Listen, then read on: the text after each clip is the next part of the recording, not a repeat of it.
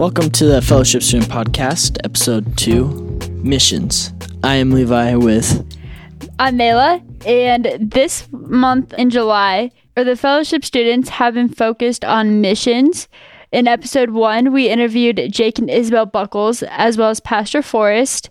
We had our Mexico team leave for Mexico for a week, and just a little bit over a week ago they came back, and Jake Buckles shared a message with the youth group that was missions focused. We are closing the month of July with the Midwest Youth Missions Fest. So with the end of the month coming up, we have brought somebody here to talk about missions who is on the missions field. Matt? Yeah, thank you for having me. I'm excited to talk about missions. My wife and I served in Southeast Asia, and we're back here on furlough. So thanks for having me. We have a few questions to ask you about missions. Not a lot of people understand what missions is or have had the opportunity to meet a person who served in a missionary field or in missions. So what is missions? That's a great question. A lot of people get confused between evangelism and missions. Evangelism is something that you do inside your own culture, in your own language, because we love God. God loved us, and so we go out into our communities. Missions is going somewhere where you don't speak the same language, you don't have the same culture, and it might be a whole different location. And so it's not your people or your ethnic people group that you were born into. You go out, and you might have to learn a language, take some schooling, and even physically prepare yourself to go across a plane, train, or boat to get there. And so that's what missions is. And so whether evangelism or missions, you think about people groups, right? It's not your people group. You're going to a different people group, and that's what missions is. So you're talking about people groups. What is the unreached people group? An unreached people group is someone that does not have the opportunity to hear the gospel. They will never meet someone, never see a book or anything that will explain the gospel to them. Unless someone goes out of one culture and into another culture to give them the gospel, they will live and die their entire lives and never receive the good news. What does the preparation for missions look like? It is for me, it was a long process, right? And so I was saved at a younger age, but as you start to grow, you start to realize the gospel becomes real to me. And so a lot of people think going to a different culture and going to these places would be really neat. But to be honest, they're sent to do God's mission, to disciple people and to give the gospel. And it starts with right here at home. How would I be able to go across the world and the schooling and the effort it takes to sell everything you own to do these things if I'm not really even willing to go across the street in my own culture? There's language, there's education levels, and if you're in a creative access nation, somewhere where it's illegal to give the gospel, all of those are hurdles that you have to work through. And my journey started right here in my local church, going to my neighbor, honing my skills to be able to practice. Can I give the gospel? Do I understand it myself, and do build that confidence in me to go out locally? And then as I started to do that, I started to talk to my local leadership. I have a heart for this. Do you see the same heart in it for me? Am I being obedient with what I have so I can have more? And so that's how I started, is I feel this. Do you feel the same way? You're right. And start off with small steps of obedience. I started off with tithing, going to church on Sundays, teaching Sunday school. Small steps as I was going into more and more, and then I felt a calling to go overseas. So you talk about all these challenges that comes with becoming a missionary, but what was your biggest challenge? I think, they teach us there are many challenges: food, health, housing, heat and cold, the environment. But for me, it was actually team unity, right? We were on a team, and you come from all different types of people from all different countries are joined together to finish the goal. The goal is global missions, every tribe, tongue, and nation. And so as you have a team, you might have someone on your team that doesn't speak English as their first language, and we're partnered together. Things like baptism and all these, how do we do this? How do we move forward through these problems? And communication. And so it was hard. It was great.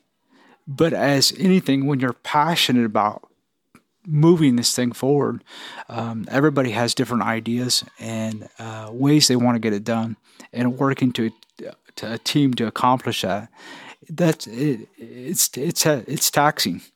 So when you were up in Southeast Asia, you were serving, right? But what was like one of the coolest things you just saw? Like, did God touch someone's heart, and it just kind of mind blowed you how just you did that? It's actually not my story to tell. We were actually flown into the country that we were serving in, and we had been there two days, and our team leader says, is there something that you will probably never ever get a chance to see in your lifetime? Well, who says no to that? And so you're like, well, sure. And so he says, well, get in the truck. And so we drove for about 12 hours up the mountain, and an unengaged, unreached people group 2 years prior had been engaged, had been reached, and we got to see them baptized. And so it was in a river. It wasn't in their local village. They had to come out of their village because of persecution. We had a pastor from a different village because of persecution in his village, and we met at a third location, and we got to see these young adults baptized in the river into the kingdom of heaven. And so it was really awesome. So would you say that memory of watching those people groups getting baptized, would you say that's the most memorable experience that you've had out of your whole time serving? By far. I mean, this is actually the whole reason why we're here, is to share the gospel and see that, and just to even be a part of it, even though I had no work involved. I was there for 2 days. People served their entire lives being obedient to the Lord, and may or may not see the people group in which God has sent them to have that happen to them. Be obedient to God and accept Christ and be baptized. And so we don't get promised benefits, right? I might go to a people group and I might work with them for 5, 10, 20 years. And there's no guarantee that they're going to accept the word of God and know. And so to be able to see that was definitely a mountaintop.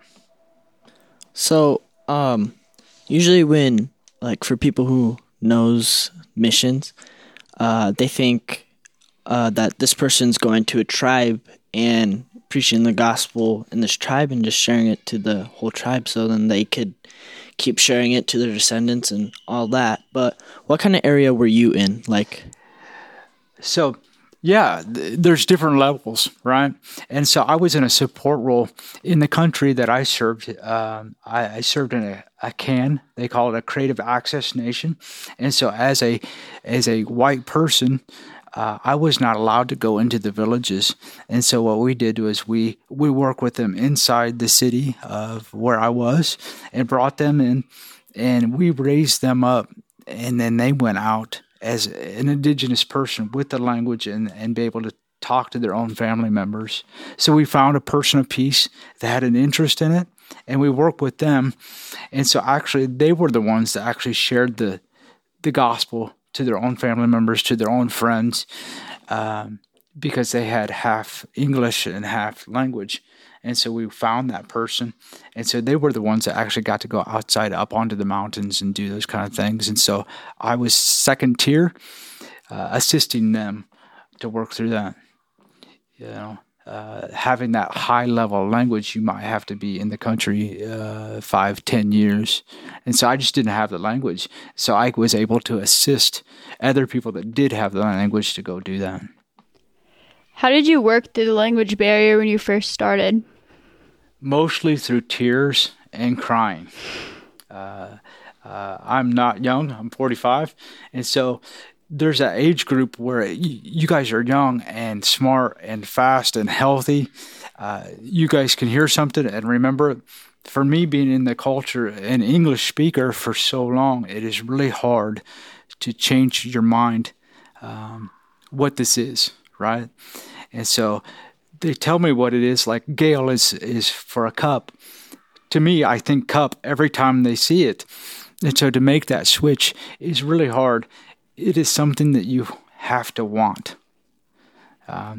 I think 1,000 missionaries in 1,000 different countries have prayed for the gift of tongues. You've got to want it. It's something that you have to set aside in your day and say, I have to do 2 hours of this if I want to do this. It doesn't come easy, and you just have to grind through it. It's one of those things that you just have to put your mind to it and practice and do the writing and do the homework, because there's nobody saying, hey, did you do your homework? Hey, did you do this? You have got to want it, and it directly affects your life. You don't have it, it's hard to go order food, coffee, go to the mall, do the things you need to do to survive. So it's kind of like, I need this. And so some people have it easier. I did not. I really had to work at it really hard. So to get Southeast Asia, you used a sending agency. What is that? After you go through the process of seeing through your local church, right, and they see the same things in missions and the heart that you have for it, they give you a blessing. Like, we see this, we agree with you that you're spiritually sound, that you're mature in your faith. And so then what I did was we just started praying, like, how am I going to get from point A to point B?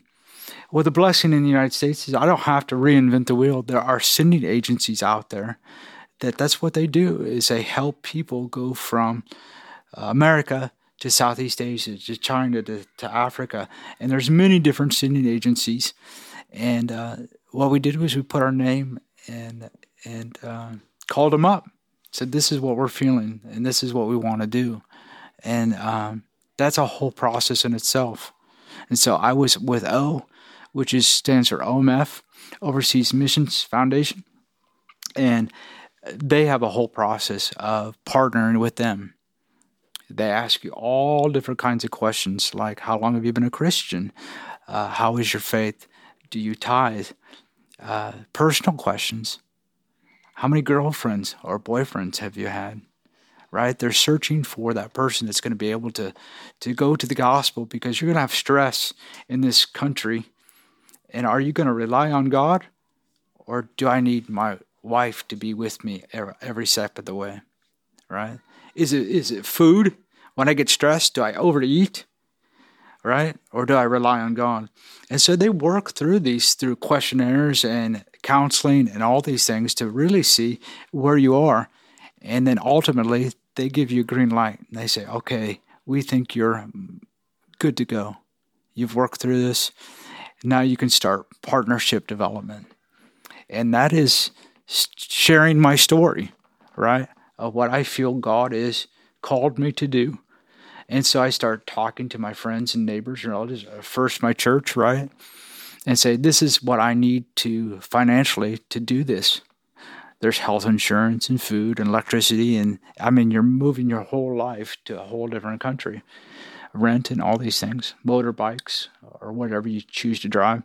And so you have a budget, and you start grinding through that and saying, okay, my sending agency, we don't ask for money. If money is your problem, you don't have problems, right? I serve a God that owns 1,000 cows on 1,000 hills. And so what I want people with the heart of prayer and movement. And out of that comes the funds, right? I see this as a need to create, to finish the Great Commission, Matthew 28. And so they partner with you and say, I think we can do this, and we can do this together. I am just one of probably 170 people on my team. And so just because I'm the one that went, I still have a team of 170 people that are praying, that are reading the newsletters, that are financially giving, and that are joined into this to see all people come to know Christ. And it's really humbling when people see the same vision that you have. And not like our own churches, as we tithe and we do the evangelism and all these, you guys come to church, we do all these outreaches, is because we want to glorify God here and around the world. What other sending agencies are there? I'm not familiar with them all, but I know there's AIM, which is African Inland Missions. There's about 5 or 6 big ones. YWAM is another one that I've heard of. Like I said, there's a lot of them. Go to your leaders. That would be something that they would be able to help you out. And so, like AIM is African Inland Missions. If I want to go to China, AIM is probably not my sending agency. They're focused in Africa. It's in the name. And so you want to find a sending agency that has the affinity for the place that you want to go. And it is just like cars, right?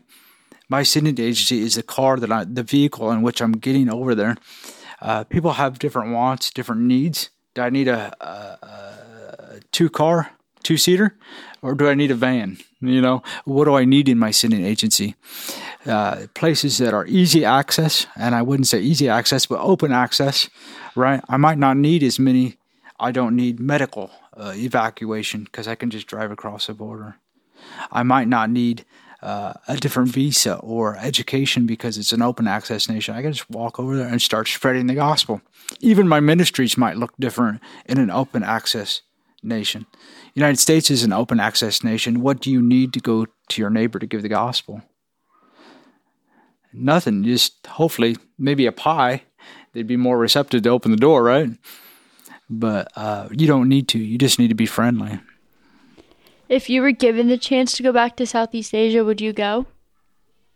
Yes, I really enjoyed Southeast Asia.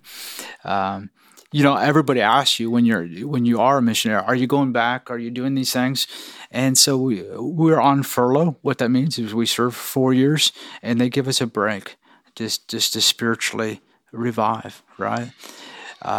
Where Patience and I serve, we did church, just the two of us, every Sunday. And so it takes a toll. And so they allow you to come back and to re-communicate into your church, grow, rest, do those things. And then also to re-raise funds, right? I've been gone for 4 years, but a lot of things can happen. It's sad to say, but some of my supporters, they die. They die of old age, right? 4 years. They were 96 when they supported me. They passed away and they're on in heaven now. And other people, life changes. They supported me for 4 years, but financially they lost their job or whatever. So we come back to raise support again, and whatever that looks like. And there's health issues and all kinds of things as you re-up to go back out. And so it's a deep process. But I liked Southeast Asia. They're a lovely people, and we really had a good time. So kind of going back to the unreached people groups, there's this thing called the 1040 window. Can you talk about that? Yeah, 1040 is the longitude and longitude of, if you look at the map, and that's longitude and latitude, and it's that section of Southeast Asia, North Africa, and a lot of the Muslim countries are in there. And what that is there's 2.3 billion people that don't know the gospel. It's kind of like a band across the globe, and the gospel is it's really hard to get in there. 97% of all missions go to already created, already evangelized areas. And so the 1040 window is a really hard area for Christianity to take off because it's creative access nations, which is you can't evangelize there. There's laws against Christianity, and it's just a really hard area of the map to get into.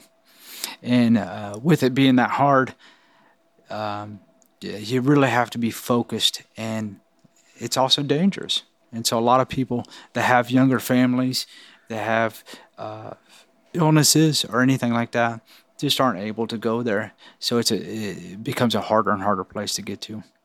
With people, they could be too young or too old to get sent to the mission field. What is something that they could do to help the people who are going to go to the mission field? Well, I would say, first of all, is prayer. The power of prayer is to get to know them, get to know their children, their families, and pray intentionally for them, right? Help them grind out that path as you're starting to plant a field, right? The first thing you want to do is there's trees, there's rocks, there's everything, and I want to plant good food here. I need to cut all the trees down. I need to pick all the rocks up, and I need to plow that ground. How long does that take? Prayer does that when it comes to missions. God help them, give them what they need. And so praying for them, what they need, health, finances, all these things. And ultimately that the hearts of those people that we're trying to reach would soften and be acceptable to the gospel. And that's all happens through prayer. And that takes no money, and it takes very little time, but it takes your heart to be engaged. And then second is to interact with that person. Get on their newsletters, correspond with them. It's amazing what an encouraging word to someone that is doing that. Say, hey, I prayed for you. I'm thinking of you. Those kind of things mean a lot. So, as you said earlier, you were on a team of people, and you said how some of them actually went to the tribes, mm-hmm. and some stayed back in the city, like mm-hmm. you. Can you tell me about how your team kind of plays into your day-to-day life? What you guys do to help each other grow in faith, and just simple things like helping each other out. Yeah. So I was on a team of 5 people. And so my team leader had been in the country for 20 years. And so his wife knew the language really well. And so when you fly in on the plane, where do I live? Where do I go? We stayed in a hotel. She was the boots on the ground. She'd lived in the country, and so she helped me find a house, get a cell phone, those introductory things. Drove us around the town so you can kind of see where you live, right? What is the good side of town? What is the not so good side of town? What should I wear, right? Levi, you were in Mexico, right? When we were on the builds, you couldn't wear pants. You don't know that walking in until someone tells you, yeah, you should wear pants or these kind of things. And so that's what one of our team members did. And the others was all about language logistics. And she helped us through training of learning the language, right? Helping with teachers and correlating that. And so you work together. Patience helped with the books, and I did construction on the housings. And so you work as a team in a family, right? What one person doesn't have, the other one will, and vice versa. And, there's problems every day, and so you just work through those problems as a family. To be by yourself it'd been really hard, so you really rely on your team. And for the first several months, those are the only people you can talk to. And so as you're learning the language and that, so you haven't been able to grow relationships outside of that. What would you want to share with those listening that want to learn more about missions? As we look at global missions and those things, like I said, it's a process, getting engaged in your local church. And a lot of our churches, for instance, my church here has the Go team. It has a whole ministry that is just focused on people that are interested in missions. And what does that look like? If don't go to this church, go to your local leaders, your youth pastors, and those people that are here to help you to the next step. And they'd be able to guide you to that person that's going to help you work through that heart, and say, okay, this is what we're feeling. Can you pray about this? This is what I want to do. And you guys are at a great age, right?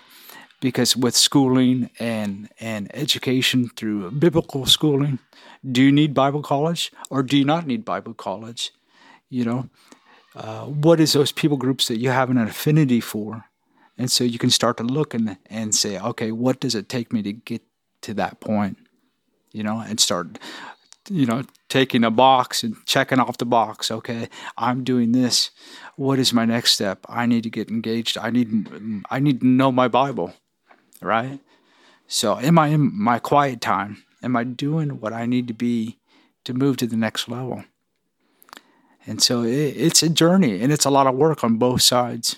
And so if you have that heart, go to your leaders and tell them, and they'll assist you in anything that you have. Tell someone. Don't keep it to yourself. How many times God tells us something, and we keep it to ourselves, and we don't share it with someone? The best thing you can do is share it. I feel like God's telling me this. Share it with a friend. Share it with one of your pastors or your leaders at your church, and let them work through that with you. To finish off the episode, why missions? Why missions? I guess, it's Matthew 28. Go forward there and make disciples of all nations, baptizing them and teaching them. And so in my life, as we started to go and look at that, is it fair, right? Here I am with Christ, and there are people out there that will never hear the gospel, never have an opportunity.